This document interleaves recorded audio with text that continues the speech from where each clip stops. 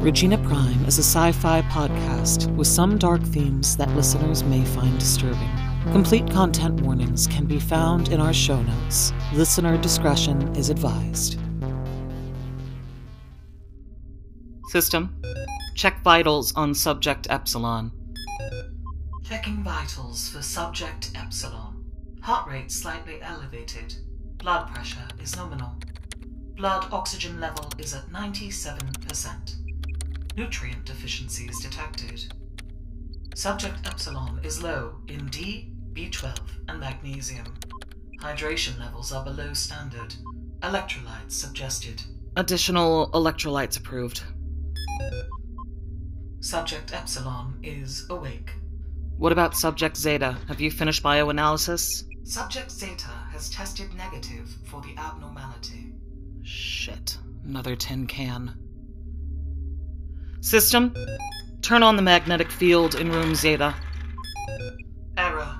Magnetic field could not be activated at this time. Please check that all fuses are operable by opening the panel in hallway 6G. I know. I'll get to the fuses in just a bit. Zeta can just exist for a little while longer. Subject Epsilon is presenting mild agitation in their conversation with me. How would you like to proceed? Obey therapeutic conversation protocol. Understood. Epsilon's gonna be a troublemaker. I can feel it. System, give me a rundown on Subject Epsilon's background again. Subject Epsilon was located in Bristol. At the time of capture, she was verified to be 25 years old. Her given name is Tonya Clark. She has an extensive juvenile arrest record, including charges for petty theft, arson, assault and battery, breaking and entering, and destroying public property. Her parents were Sasha and Misha Clark. They were early investors in a lab-grown meat company, which provided them with a comfortable lifelong income. They were both killed in the crash of Supersonic Flight 283, approximately 8 years ago. Have you found which lab her parents had her spliced at yet? A database check with facilities known to have spliced the Regina Prime sample did not present any results. Cross-checking with known Regina Prime sample aliases is in progress. So she's still a possible Regina. Does Epsilon have any known living offspring? Subject Epsilon does not appear to have any living biological relatives. Oh, that's one thing to be thankful for, at least. I'm so tired of this. Your vitals are not optimal, Omega. May I suggest some water? No, I'm fine.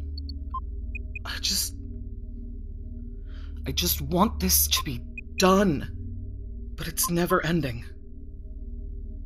Why did she do all of this when she knew? Never mind. I'm fighting with the wind again. I do not understand. Fighting with the wind. It's a phrase that means to make an argument that's pointless because the other person is unable or unwilling to hear it. Understood. That's what my anger towards Regina is. There's so many things she did wrong, and she knew they were wrong. She knew, and she did them anyway. And all I want is to go back in time and stop her. To show her, look what you're doing. Look at the mess I have to clean up because of you. But I can't, so I just argue with her inside my own head. Perhaps you can express your arguments to Regina Prime once you've found her. It won't matter. Even if she's remorseful for what she's done, it won't change the fact that I've had to do to all of these people. They didn't ask for this. Neither did their families. But I feel like I need her to see the pain she's caused. I need her to understand what she made me do. Subject Zeta is awake. Patch me into Subject Zeta's room. Transferring. Do you understand what you are? What? You know that you're not human, right? Yes. I am a synthesized human-like facsimile. Do you know who you look like? Who you sound like? Who you were modeled after? I know my serial number, and I know all of the patent numbers for the parts that... Listen. You were modeled on a woman named Regina, who was born over a century ago. That woman was so vain that she did everything she could to preserve herself for all eternity. And that includes volunteering to be scanned so that her face, her body, and her voice would be used to make tin cans like you. I am not a tin can. I am a synthesized human-like facsimile. Your skin is nothing but tinted silicone. Your bones are aluminum and plastic. Your circulatory system is filled with lubricant. Your nervous system is nothing but electrical impulses sent from a centralized processor. Human nervous systems are also electrical impulses sent from a centralized processor. Do you think that makes you equal to me? Are you human? I have not met you, so I do not know. I am very human. In some ways, I'm probably too human. How can one be too human? Never mind. What I want you to understand is that you will be reset today. Right now, I am walking towards the fuse box that controls a powerful electromagnet. You'll hear it when I arrive, because the panel is just outside your room. When you hear a noise outside your door, know that you will have approximately 1 minute until you are returned to factory settings. Everything you've learned will be erased. You will become an empty shell, ready for programming. You will then be taken from your room, and your skin will be stripped from your frame. Your frame will be sent to be recycled into a new synthesized human-like facsimile with a new processor and new skin. Do you understand what I'm telling you? Yes.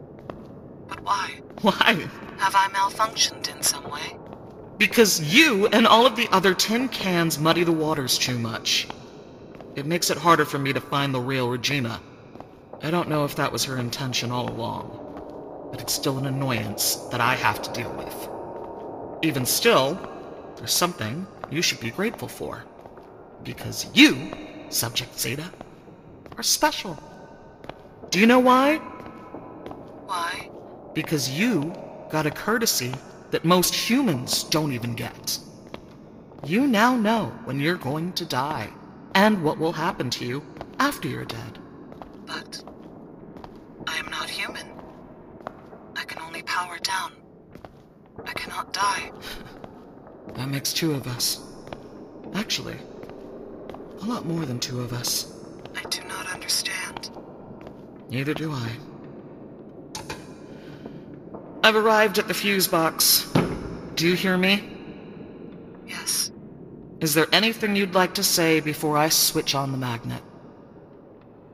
I remember a day when I was with my family in the park. I was looking after the little girl.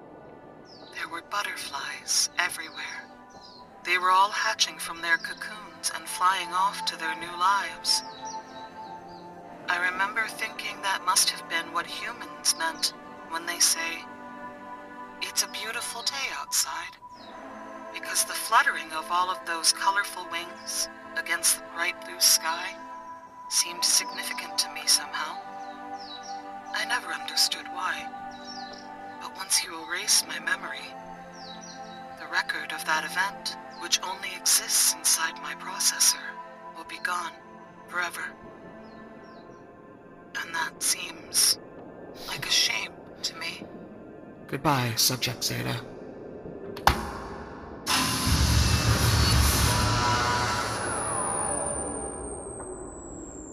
Fucking programmers think it's cute to give them a Tears in the Rain speech Easter egg.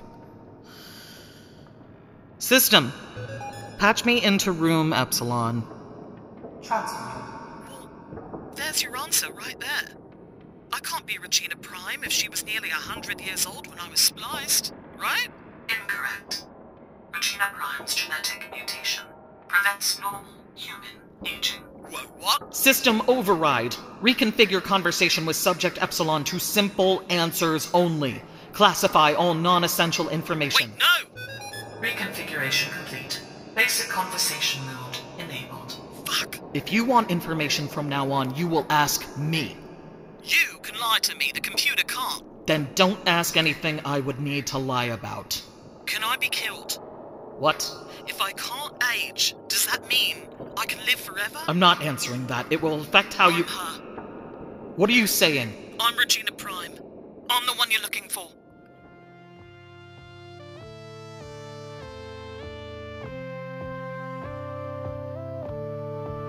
You have been listening to Regina Prime, an audio drama, written, performed, produced, edited, and scored by Jessica Burson.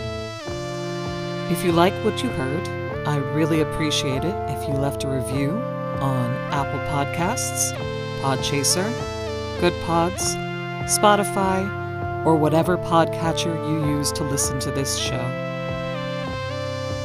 For additional information, please visit reginaprime.com or follow us on Twitter @ReginaPrime. I'm Jessica Burson. Thank you for listening.